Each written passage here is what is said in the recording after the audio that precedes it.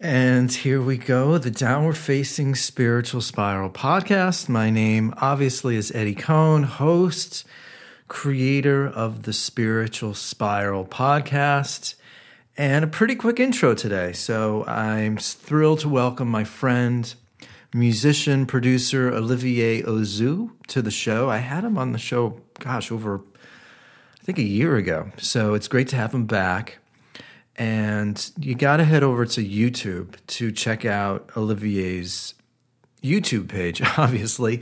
You don't go to YouTube to check out his Facebook page. You go to YouTube to look at his YouTube page. So he's a really talented musician, artist. And, all the music that you're going to listen to today on the show was performed and produced by Olivier. But I think, you need to sort of get the visual experience also. Beyond just being a great musician, he's really talented at creating these amazing visuals to go along with the sounds. And as much as I sort of begrudge Instagram and the world that we sort of have become, where we're all about the visual, in Olivier's defense, he really has molded and created this world on YouTube where not only the music sounds good, because Olivier's been sort of he's been a firm believer that, you need to embrace more of these visual aspects and, make the studio look good. And so he's really captured that on his YouTube page. Not only does the music sound good,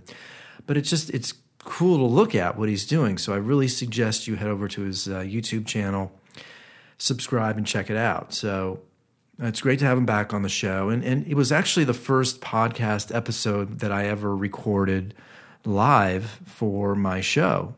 You can head over to my YouTube channel also. After you go over to Olivier's, head over to mine, type in the Downward Facing Spiritual Spiral podcast in the YouTube search, subscribe, and you can actually watch the video, and you'll get to hear the cats scratching. That's the thing, I do like to edit and make things sound a little bit more produced.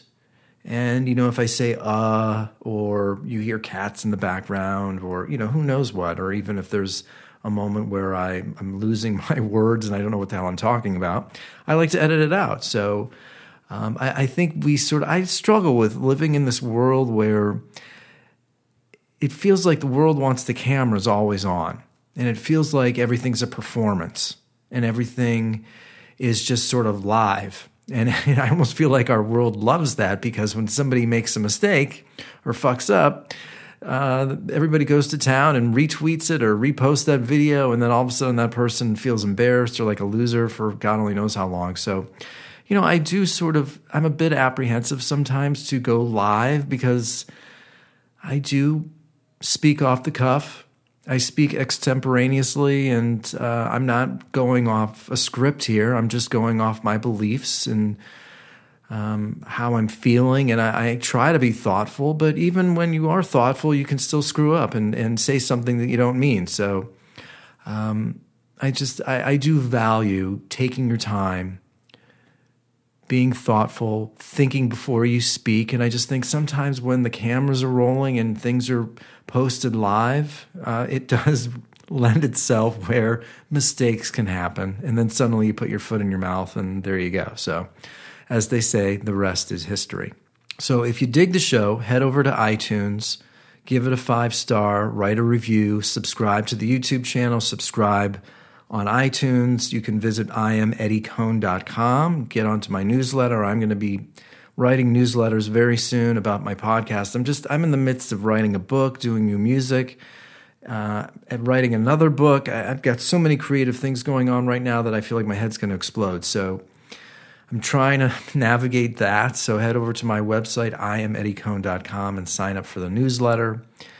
It's a great talk today with Olivier about art, music, social media, but it's also very topical about what's going on right now around the world with George Floyd, Black Lives Matter, talking about police officers, just sort of navigating this insane world that we're living in right now. And I don't know when it's going to end. Maybe it's never going to end. Maybe this is the new reality for all of us. And I will be recording a podcast in the next few days sort of about what I'm observing, thinking I also have a great talk coming up with Jake Reed, a drummer who has a new record coming out on June 19th. You can actually go to my YouTube channel right now and watch that interview. It just posted. And I guess that's it. So again, I hope you dig the conversation that I had with Olivier. He's also a photographer. He's just a really talented, cool guy, and we became friends over the last few years over at a yoga studio where we kept bumping into each other. So it was just a nice talk. As always, hope you dig the conversation, and thank you so much for listening, supporting, and being a part of the Downward Facing Spiritual Spiral podcast.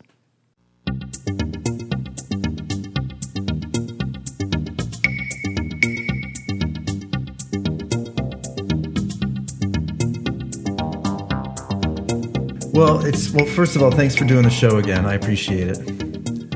Hey, no problem. And I want to talk about this live thing first of all, because I understand why we're going there, but it does raise the stakes. And it's one thing if you and I are going live, just at like an arcade, like an arcade on 3rd Street Promenade, and just playing video games. We're having a good time, and if 5 or 10 of our viewers enjoy watching us play video games, great. But I do think when one is speaking extemporaneously, like I do, and I'm sort of trying to sort these things out in my head, it could go in a strange direction where I say something like, "Oh my God, why did I just say that?" And then people start to judge, and I'm just really confused about what's happening right now and about the world of tech. And is this really good? Is it bad? Is it a good thing that everybody gets to sort of speak their mind and say whatever they want? And I don't know if I think we're possibly going past the point of no return. Said every civilization, every generation, I think.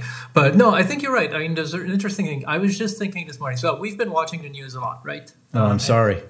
And I've been sort of reading article, and on a lot of articles, I'm now going like, I don't really understand why there's a comment section on that article. I don't actually want to read those comments. None of these people are really qualified to say anything important or useful to me, and I know there's going to be basically conflict in the comment. And I know why. I mean, there's this sort of metric of engagement that everybody's sort of running after. And sadly, the news seem to have been sort of sucked into this, saying like, oh, the news now has to be just like a Facebook post, which is not true, because the news is generally, especially sort of those larger articles that have some sort of thought behind them, right? So we're saying, okay, we had to send some journalists to cover the protests and some photographers, and they wrote a story, and they have a sort of sustaining videos that go with it and images and things like that. And all that is sort of nice little well wrapped, as you're saying. Like your podcast is edited and it's meant to sort of portray a certain product that has a beginning, a middle, and an end, and a goal. Right. And adding a comment section at the bottom kind of destroys it. Yes. And most of the time, basically, the comment section has absolutely nothing to do with what the article is about. It's usually saying, oh, article, blah, blah, blah, blah. Oh, I'm for vaccine. I'm against Trump. I'm for Bill Gates. I guess I shouldn't talk about Bill Gates because nobody talks about him right now. It's all about other things.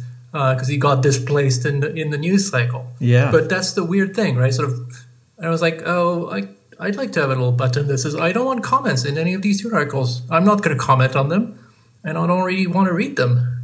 I want to post and share what I'm thinking in podcasts, but it does sort of open up Pandora's box where, and I just wrote this article about it, where you don't know what state of mind people are in when they read your post, and they could be at the post office or, on the toilet in the bathroom. Maybe they're having a bad day. And right. And just to make it sort of topical, me personally, obviously, I think it goes without saying, what happened in Minneapolis is terrible and should never happen.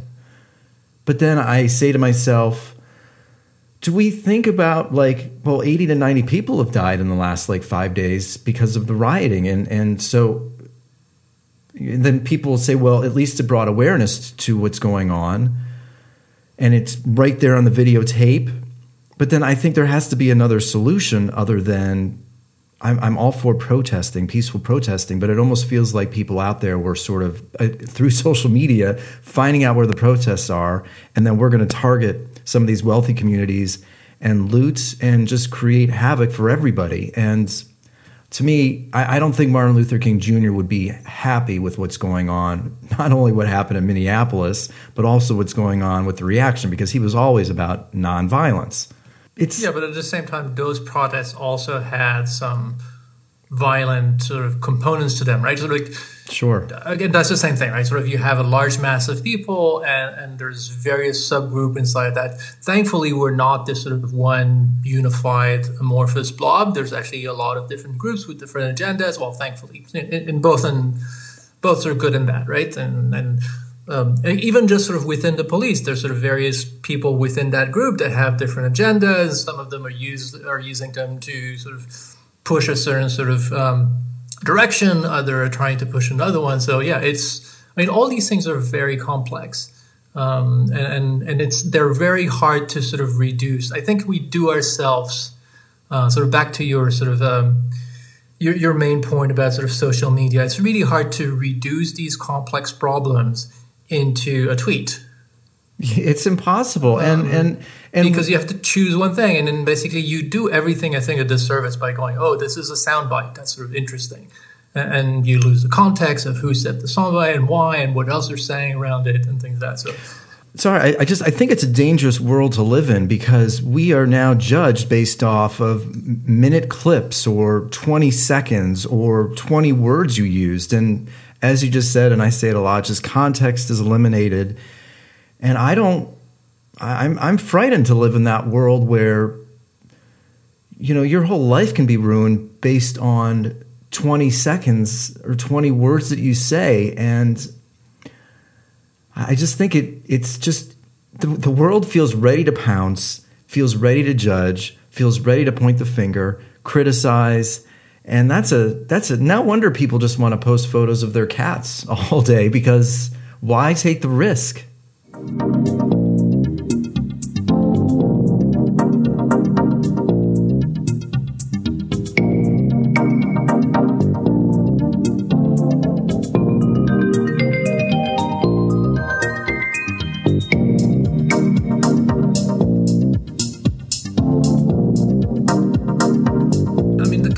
To that is, I think, if you are consistent and authentic with yourself, then whatever you're presenting is you at most time. And when there's sort of slippage, it's sort of easy for you, or easier, quote unquote. And yet you could be basically hung for no good reason, except for basically becoming an example, because society at large needed an example at that point in time. And that's very sad.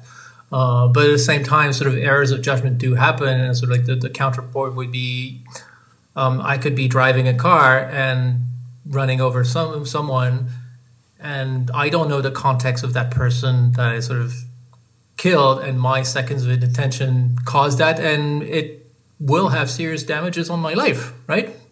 Yeah. And nobody sort of goes out and goes like, oh, that poor person, and basically why, like, they looked at their text and they ran over that teenage girl that was 15 and she was about to graduate and blah, blah, blah.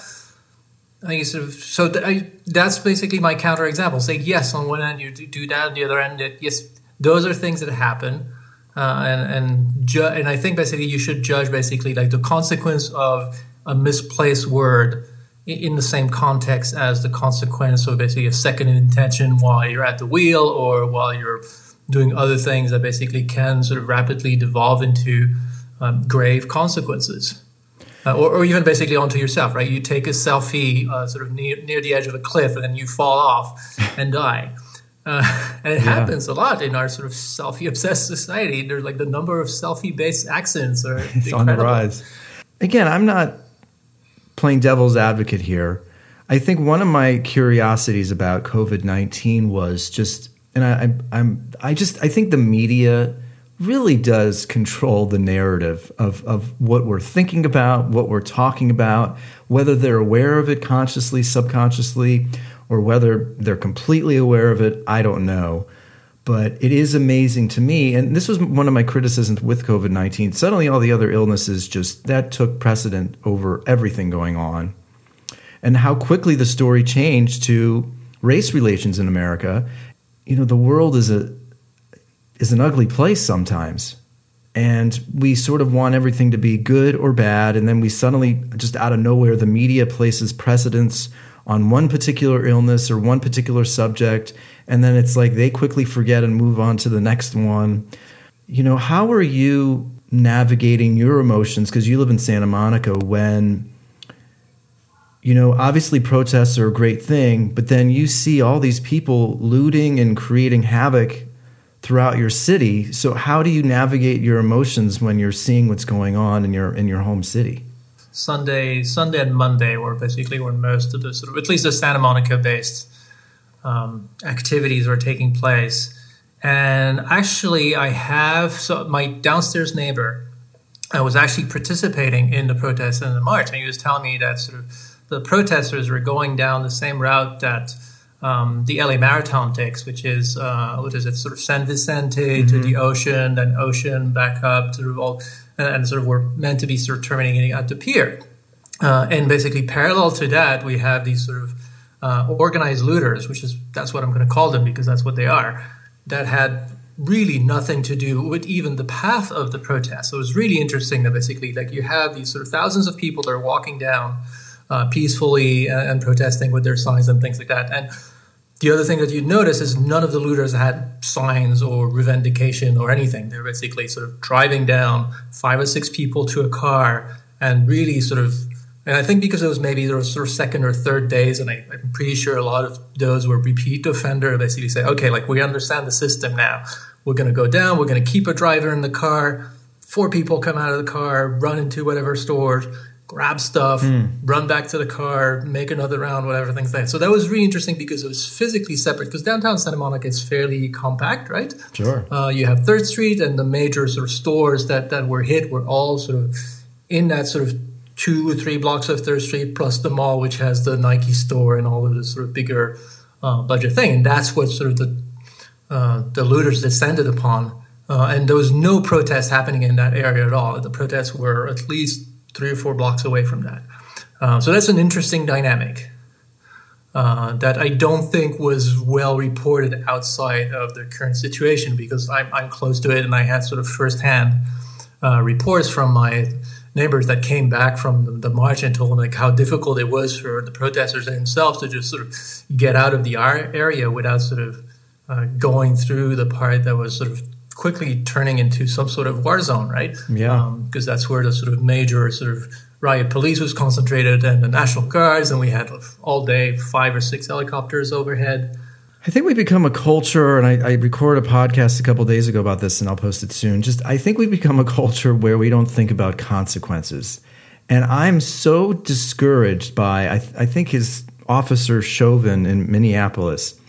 Mm-hmm. I mean, I'm amazed at the sociopathic, just clueless attitude, for lack of a better word, to know that there's cameras right in front of you, and he's just still doing his thing. He's not thinking about consequences at all. He's emotionless. And I do think about the government just telling everybody to stay home during COVID-19 for 2-3 months. I mean, to me, that is just insensitive. And sure enough, the amount of suicide in Northern California over the last 3 months equals the entire year of last year, just in these 3 months. I don't think people, and then I say to myself, these protesters are choosing areas to protest, but then there's other factions of society that are paying attention to where these protests are happening and then targeting them.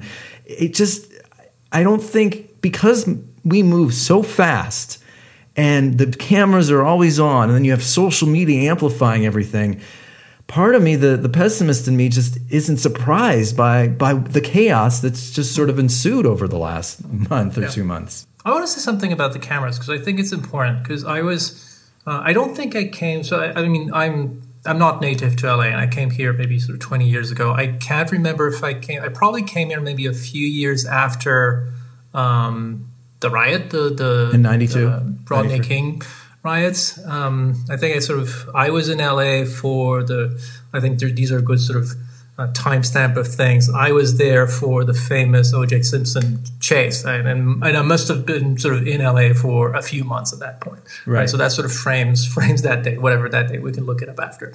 But I remember how the sort of riots, so there's a big difference between that generation. So riots are generally a generation apart. I think when you participate in one, you're good for life and you never want to take part in it.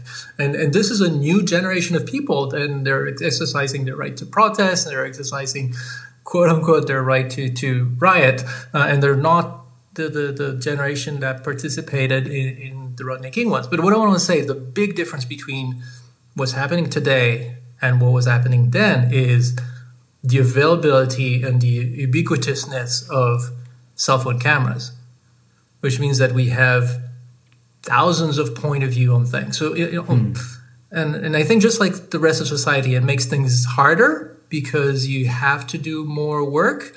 But at the same time, I feel that even in this time right now, it is much harder for the government or the media or various sort of group to manipulate stories the same way, because there's always counterpoint. You can sort of take anything that's happening and go, oh, well, I have video evidence of police brutality. I have video evidence of looters' brutality. I have video evidence of people that are peaceful. I have video evidence that are sort of people dying. There's sort of lots of tinier stories that get told immediately, as opposed to what was happening during the LA riot when there was no cameras at all. And the only reason that thing came out at all is because someone had a video camera and filmed Rodney King. But because that person had a video camera, and I think it was a VHS camera, so probably like big clunky, like something that nobody really has with them at any point in time, except that day there was someone with a camera and that came out. But we had basically one point of view. And then from that point on, the media controlled the narrative completely. Yeah. And I think you bring up an interesting point, because I do think that's why we're having a hard time finding a middle ground and agreeing with one another, because there's so many perspectives. You know, you could have looked at some Reddit post. I could have looked at something in Vanity Fair or The Atlantic. You know, you spoke to a friend. It's just, there's so much information.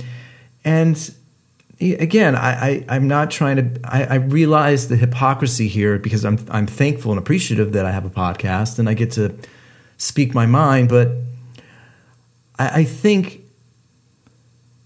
do think before I speak, and you know, I've had these thoughts for a few days, and I just recorded a podcast about it today, and I didn't just come on the show and talk to you without thinking for a good 30, 45 minutes, maybe even for the last day, like what I want to talk about. And I'm like consciously aware that my words and actions matter.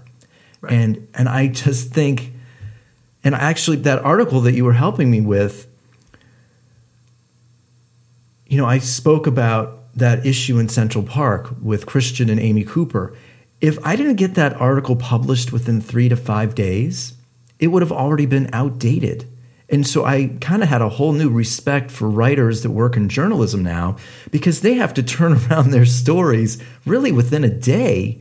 And I think about this idea of being creative and thinking and being thoughtful and taking your time.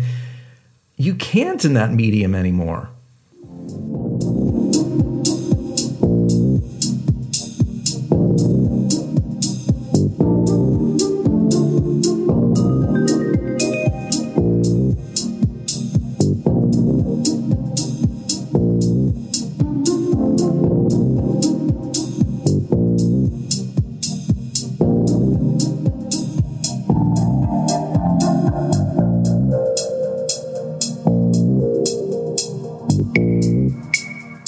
Yeah, or it's harder, right? It's significantly harder because, as you said, there's that pressure of time of being the sort of first news. The news is only news if it's new, right? I think, I was just thinking while you're sort of talking about that, is that it feels that sort of this is one specific aspect, and I think sort of combating fake news and sort of critical thinking that sort of needs to be sort of thought to kids from a very young age, and actually probably be part of the sort of basic school curriculum, saying, okay, this is how the world works right now. Like, we do not have people that we pre-digest information for you. Expect the information to be fragmented. Expect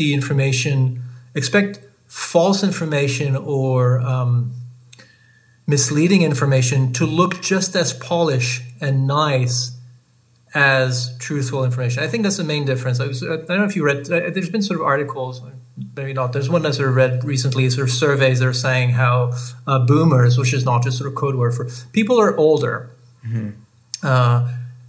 are much more susceptible to be affected by fake news than younger generation. And the main thing is because their frame of mind is set to believe that news is generated at newspaper pace, which means it's collected, it's proofed, it takes a while to make something into the front page. In order for it to be on the front page, you can only have one front page per day because that's how long a print loop takes. And basically these news organizations are much larger, and because they're much larger, they're susceptible to falling out of favor. So like most large newspapers are very careful about maintaining their position. They can't afford to be sort of super incendiary because they would get burned out of the thing. And that's not the same when you set up a website. Anybody can set up a website and put a banner and use a news-like font, sort of something very vaguely Gothic or whatever your sort of market you're trying to set. And photography costs nothing in terms of sort of putting images. Graphic design costs nothing. So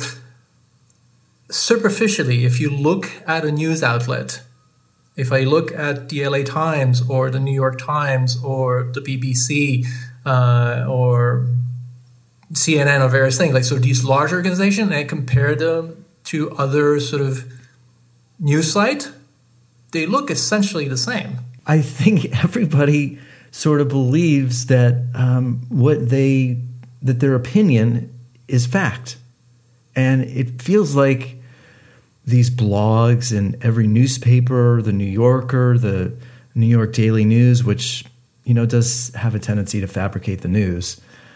It feels like the way it's all reported, it's fact. And I think we're living in this world of gray, and we want everything to be black or white, not literally speaking, but just like yes or no, left or right. And we're getting more uncomfortable with that sort of muddy middle where, again, this does relate to COVID-19. This is my point.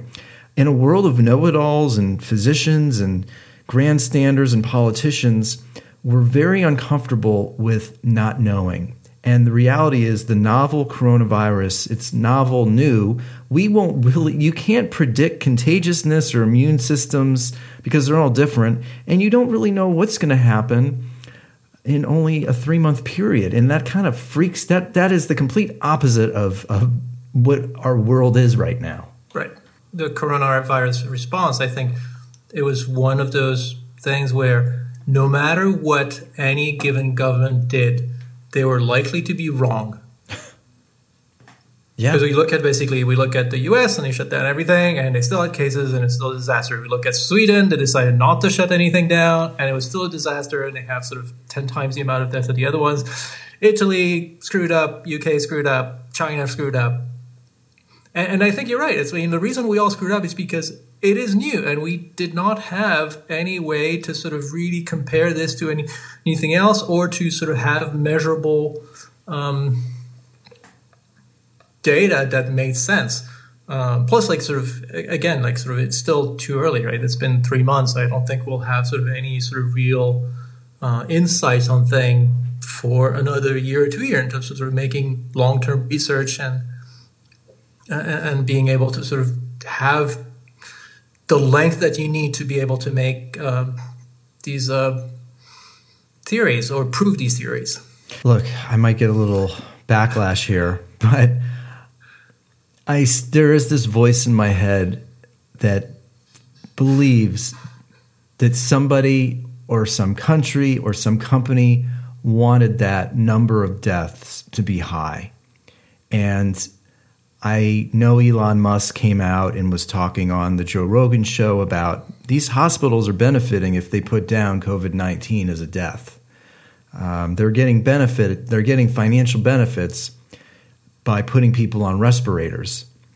And there are those stories out there where, these hospitals are going out of business and losing money. And I don't know. I am curious about those stories that are saying that they're giving the COVID-19 death even if they're not sure that that's how that person died. I mean, I even read that in the New York Times, which is a pretty liberal newspaper. So they were giving COVID-19 to assuming that that's how this person passed away, which I don't know. I got the sense that somebody out there wants that number to be high. Possibly. I mean, I'm going to counter you. I think it's sort of always good for a dialogue to have sort of opposing point of view. At the same time, I don't think any number of government subsidy towards use of COVID beds in a hospital would make up for the millions of dollars of missed revenue on lip fillers. Yeah. And other, basically, like these hospitals were asked to completely shut down and say, you cannot have anything that has anything to do other than that. So pros and cons on that one, right? One of the sort of interesting piece of data that sort of to look into is the spike on overall worldwide death in the first 3 months of 2020, just basically compared to averages, right? So those are proven to have spiked significantly in every country. And it doesn't really matter if we can't explain, if we can't sort of say, oh, this person has a test and therefore we can be 100% sure that death is due to the coronavirus. If we're just saying like normally 100 people a day die, and all of a sudden from January to April, we're seeing that 200 of people a day are dying. Something has to make these people die. Right. And the one sort of major change worldwide that's happened is the introduction of that virus.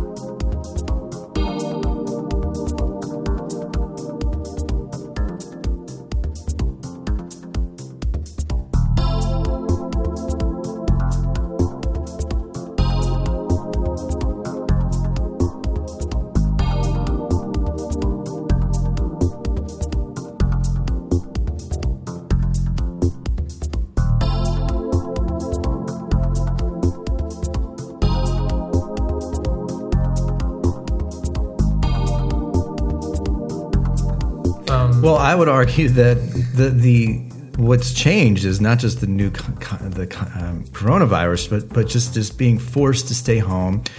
People with heart disease and diabetes and high blood pressure can't go to the doctor and be seen. I mean, they basically were told that you have to stay home and see your physician over the phone.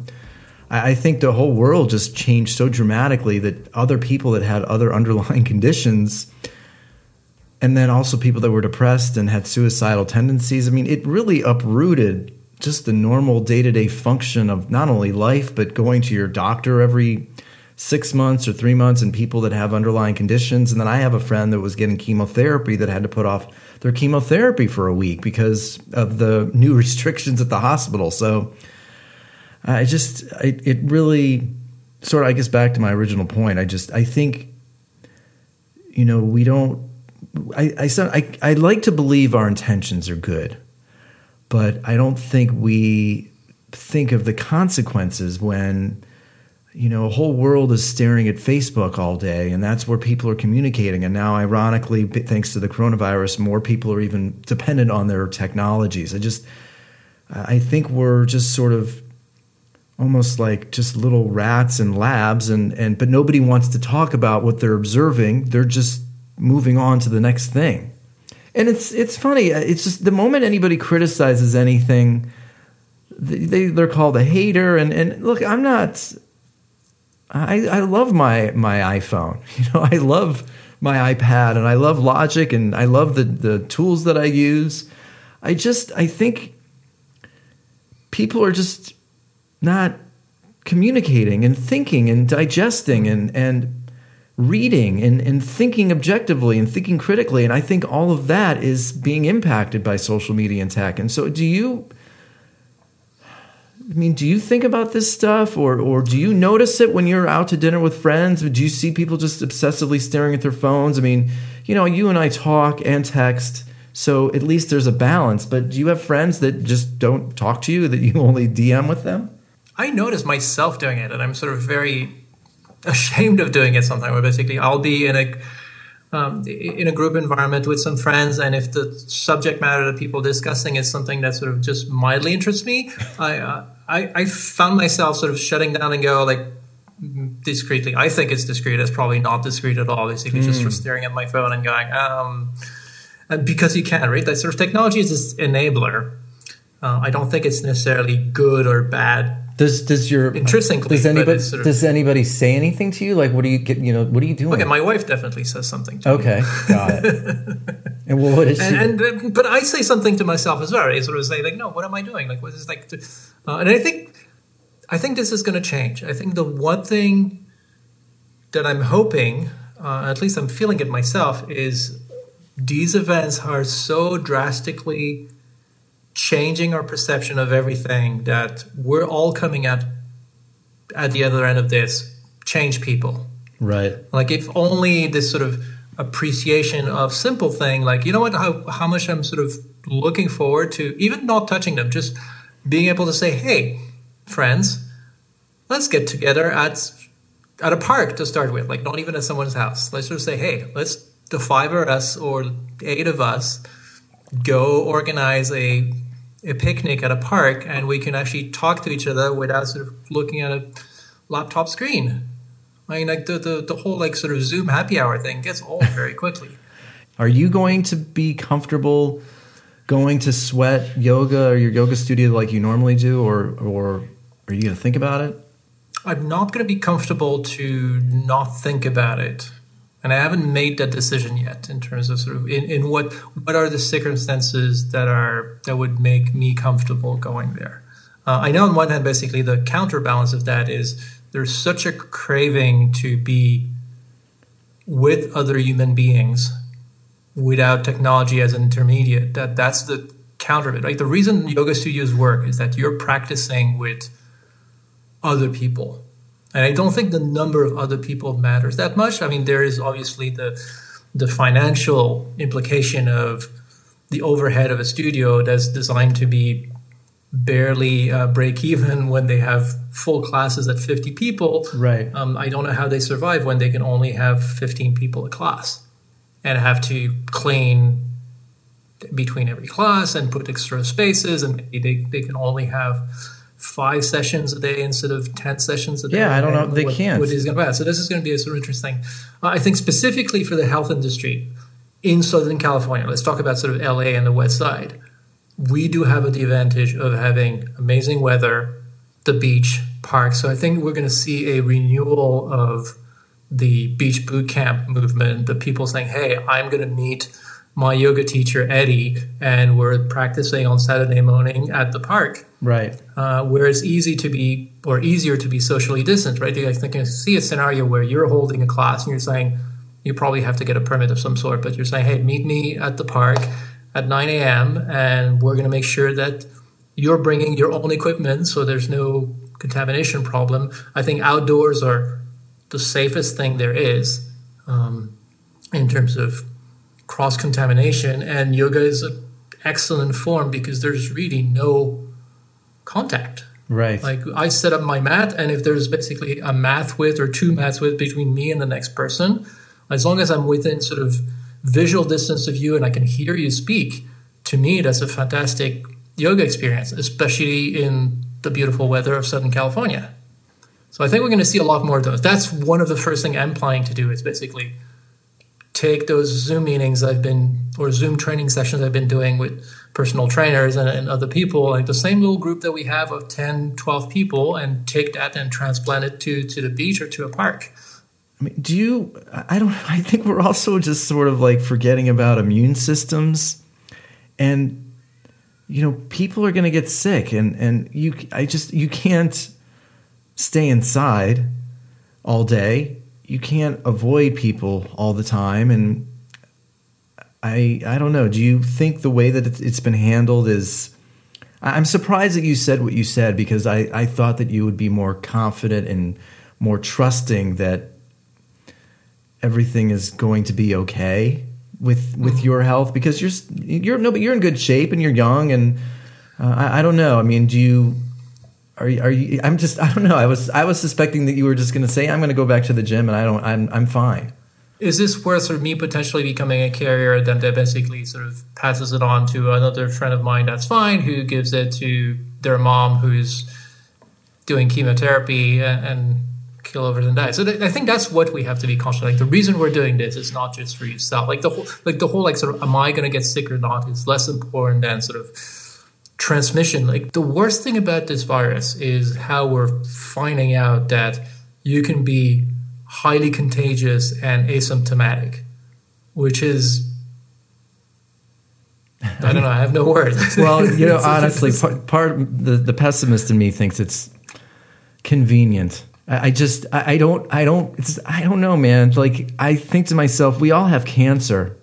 We have cancer every single day, and we have strong blood cells, red blood cells that fight the cancer cells off, and then we obviously don't get stage 1, 2, 3, or 4 cancer. So I'm not trying to be conspiracy theorist here, but it just feels a little too convenient to say that we're all carriers and we all can be asymptomatic, because it's like, that's the... No, it's...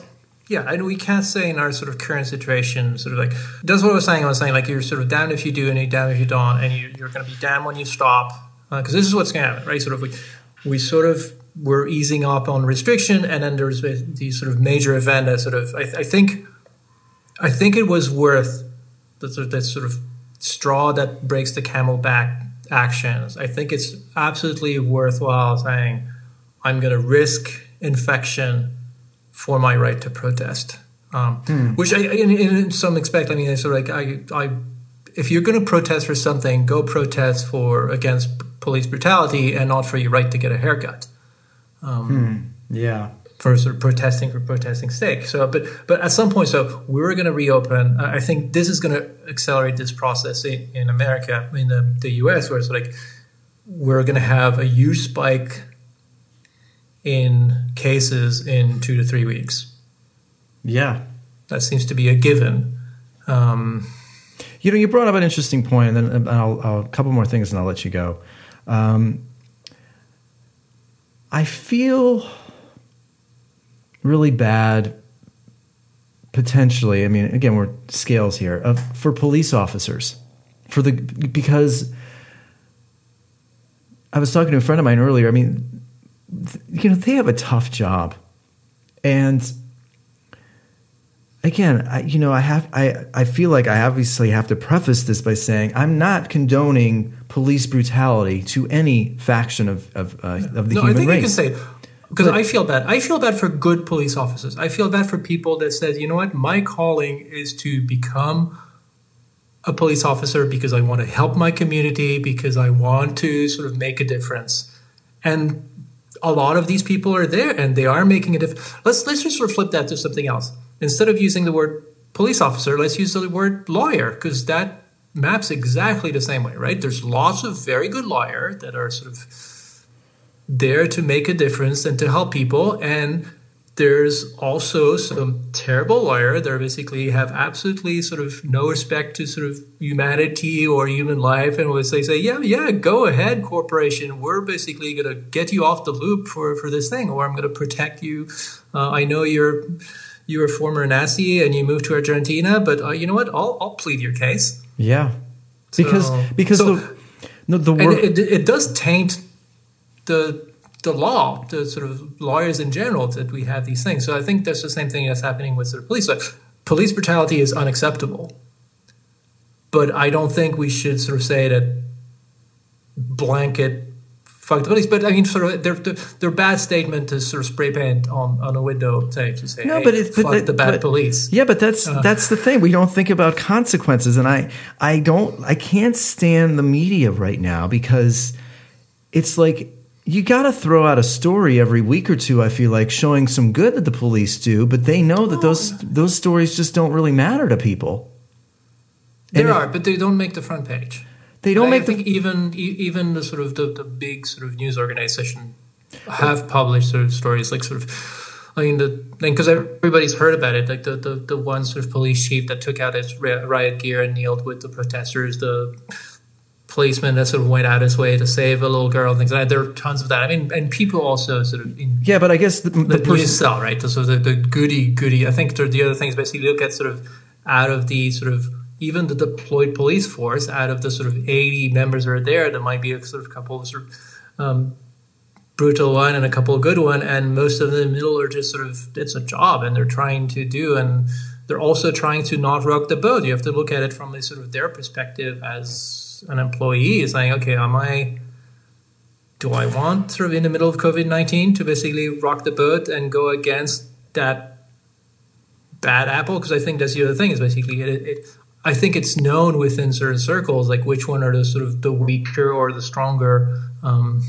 officials in these things. The problem... It's like at any job, right? You sort of steer away from, like, what's good for you. If you want to sort of...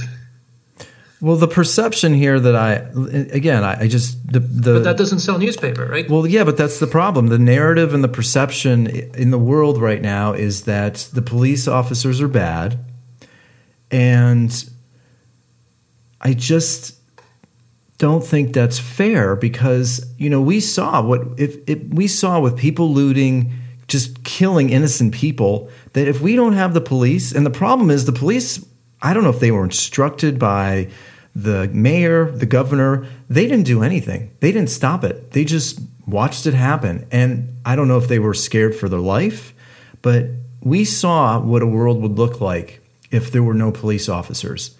And I think you're being inflammatory a little bit. How so, though? Because because we're not talking about a world with no police. I think, but that's what we saw. What the protest is about is basically saying no to police brutality, not to say no to the police. No, but we saw the looting and the violence that had nothing to do with the protests, and the police weren't doing anything to stop it, and that looked to me like a world where there's no police and people can do whatever they want and they could kill and steal. And I mean, that was a scary 5 to 7 days watching some of those videos of what people are doing. And I sure hope they get thrown into jail. I hope they get caught. But the perception and the stories that I'm reading are that they got away with it. And to me, that had nothing to do with bad police. It had nothing to do with the protests. It had everything to do with just living in a world of anarchy where people can just sort of do whatever they want. I mean, that to me is scary. I think to me, it's less scary than a world where basically images I'm seeing from sort of militarized police making the U.S. look exactly like Russia 20 years ago or sort of other militarized countries. I mean, sort of that's the other thing you have to take into account. Is it really necessary for a police budget to include so that's what's happened. It's basically because these companies were in search of constant expansion, because that's our sort of consumeristic society is based on, all these sort of military contractors, once they've sort of stopped being able to sell more gear to military outfits because there's no wars going on that are large enough right now to sort of use them, have turned to police forces as their source of revenue. I mean, there's no reason for the amount of equipment that police has access to right now. Yeah, I mean, I agree with you. I agree with you. I just... So the two extreme points are valid. I think what you're saying basically, if we have no police and there's no consequences to your action, then we devolve into anarchy. The other extreme of that is a completely militarized state where you cannot do anything. And where basically if something happens, I mean, we can sort of see, okay, let's sort of take this theory that basically there's a giant military coup and the US becomes the new China, and we basically sort of 10 years from now say that actually George Floyd never happened, just like Tiananmen never happened. Like the last Chinese that can say Tiananmen happened were in Hong Kong, or are in Hong Kong. And I don't know if you saw that, because it was, 2 days ago? The anniversary of that revolution. And the only place in China where it can be mentioned is Hong Kong, and it's getting clamped down because China wants to sort of take back that control. And they're using the coronavirus and the unrest and fear. So I think that's the other thing, basically. Like, you have to sort of remember that these political entity will opportunistically take advantage of whatever the world throws at them to their advantage, unless they're counter-checked by something.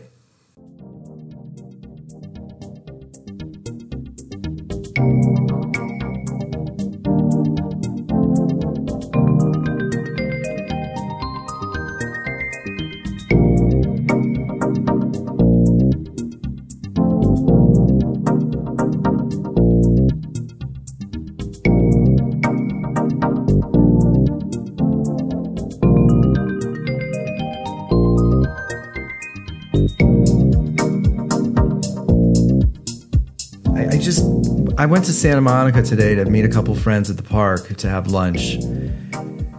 And there's this, I felt anxiety.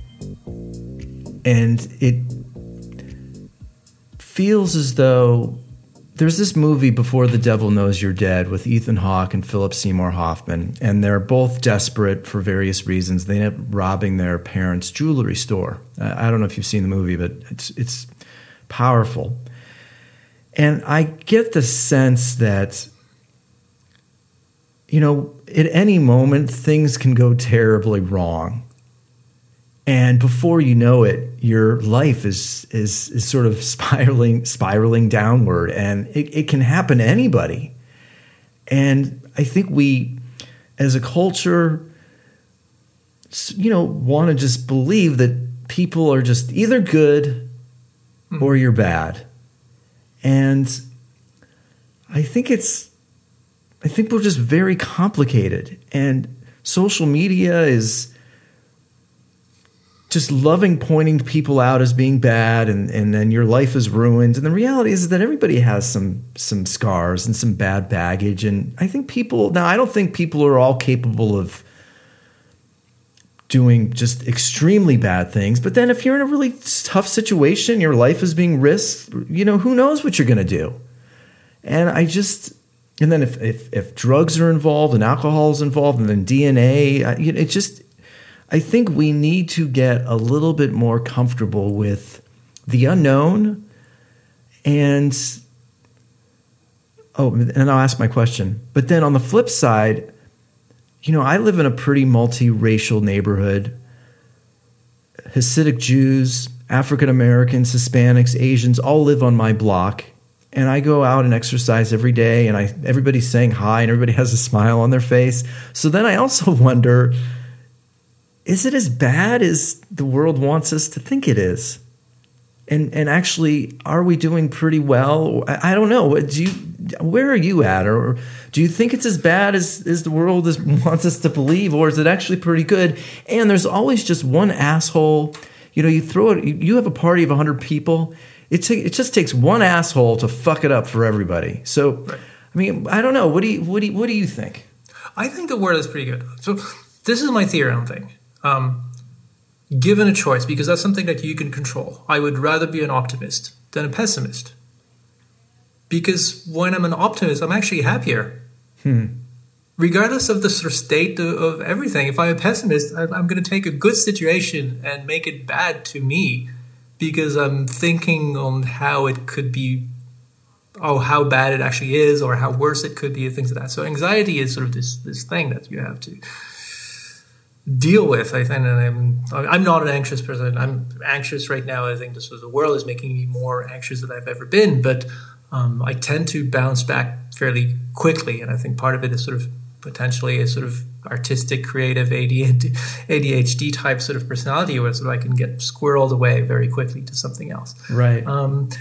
I think it's interesting, like sort of all these sort of current events are, in my mind, they're very stressful, but at the same time, it's letting me appreciate a lot of things that I kind of sort of forgot about, both good and bad. And the fact that sort of where I live, Santa Monica, got hit by not only protests, but also looters and things like that. It's kind of a weird thing to say. I find that refreshing in the sense that basically I know that I'm privileged because I can afford to live in Santa Monica. This is a sort of high rent, high sort of house value thing. It's near the beach and things like that. It's sort of like, even though it's because Santa Monica is fairly liberal, it's pretty diverse. It's more diverse than Orange County, for example, but it's still privileged in the sense that basically there's a money threshold that you have to attain to live here permanently. I mean, obviously, there's sort of people that work at the Vons and the thing of that. So there do people that sort of come in and come out and like sort of see all of that. So I think the interesting thing that made me realize is, think, yes, those things are hit close to home, and I think they're a symbol of not letting myself think that these are things that happen to other people far away. That's the other difference that happened during the Rodney King riots, is that all the looting and the protests and the things were in the predominantly poor and black neighborhood of the time. And most of these neighborhoods never bounced back from those events. Like those sort of stores and blocks and things that were looted were never going to recover. I went down to Santa Monica and most of the stuff is erased.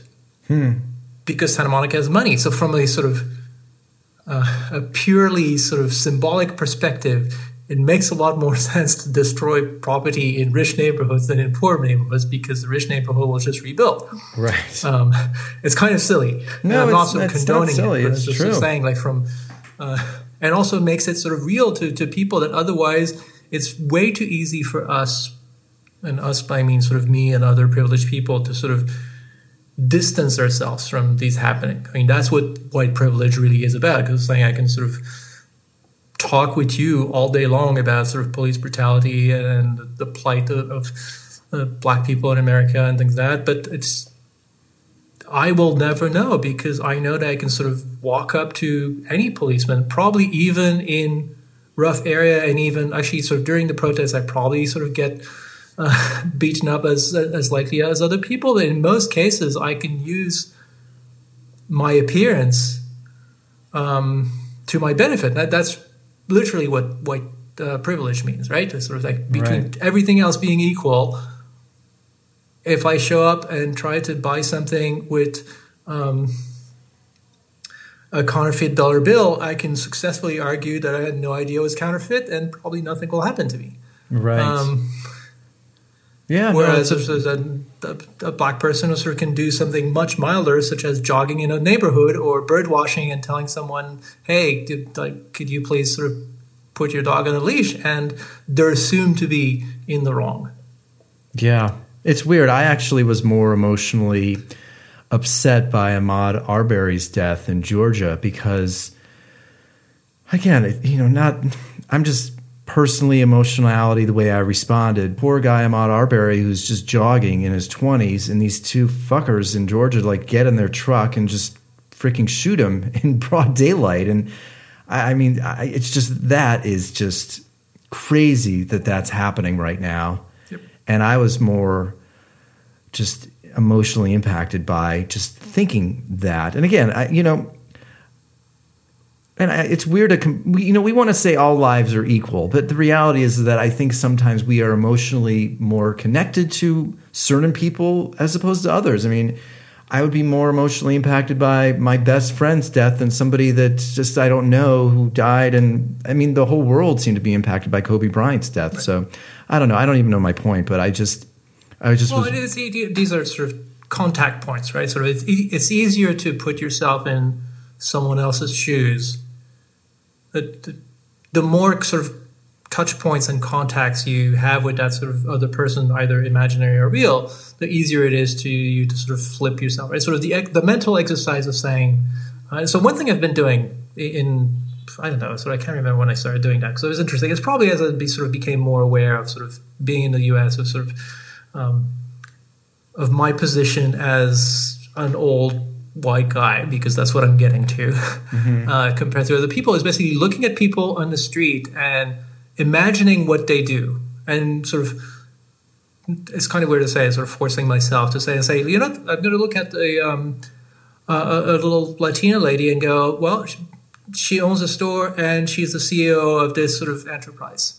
And basically sort of view that, basically sort of project that into another person, and not just go like, I'm going to go with the easiest sort of theory about this person and go, so this thing about, because when we sort of reviewed the article together, I was telling you, if you have basically 5 kids of college age and they're white, you can assume they're college students.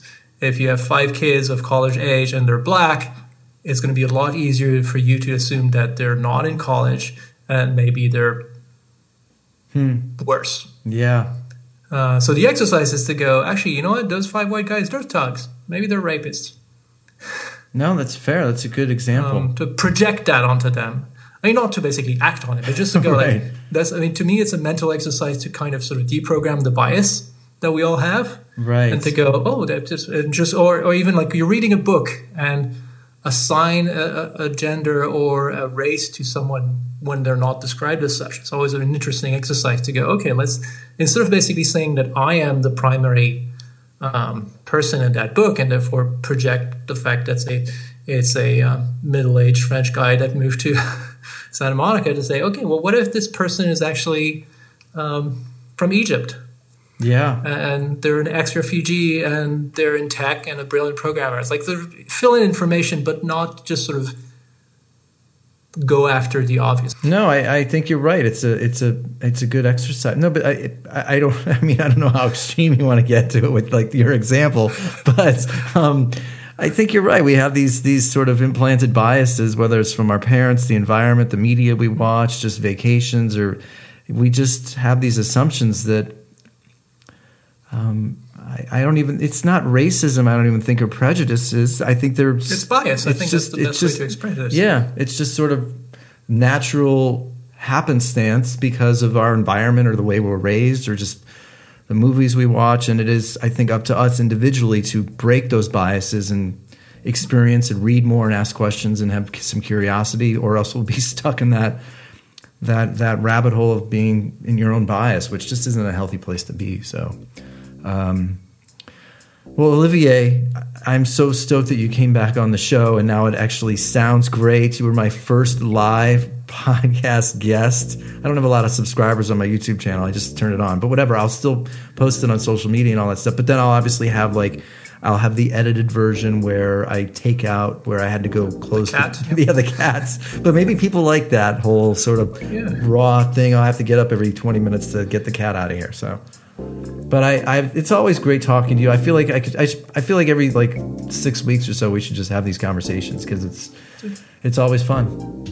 Happy to do that. No, this was fun. This was great, and I'm glad that we had sort of I think sort of when these sort of strong current events are happening, it's also sort of easier to not sort of get caught rambling sort of without a framework. So I think sort of I think that conversation stayed very focused, which I think was interesting. It was interesting to me. I think it was interesting to me to sort of hear your point of view and articulate my point of view.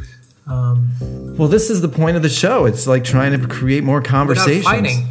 Yeah, no fighting, actually listening. We need that more in our culture. So I appreciate you taking the time, and I'll speak to you very soon. It's always great to talk. All right. Cool. Later, Olivier. See you. Bye.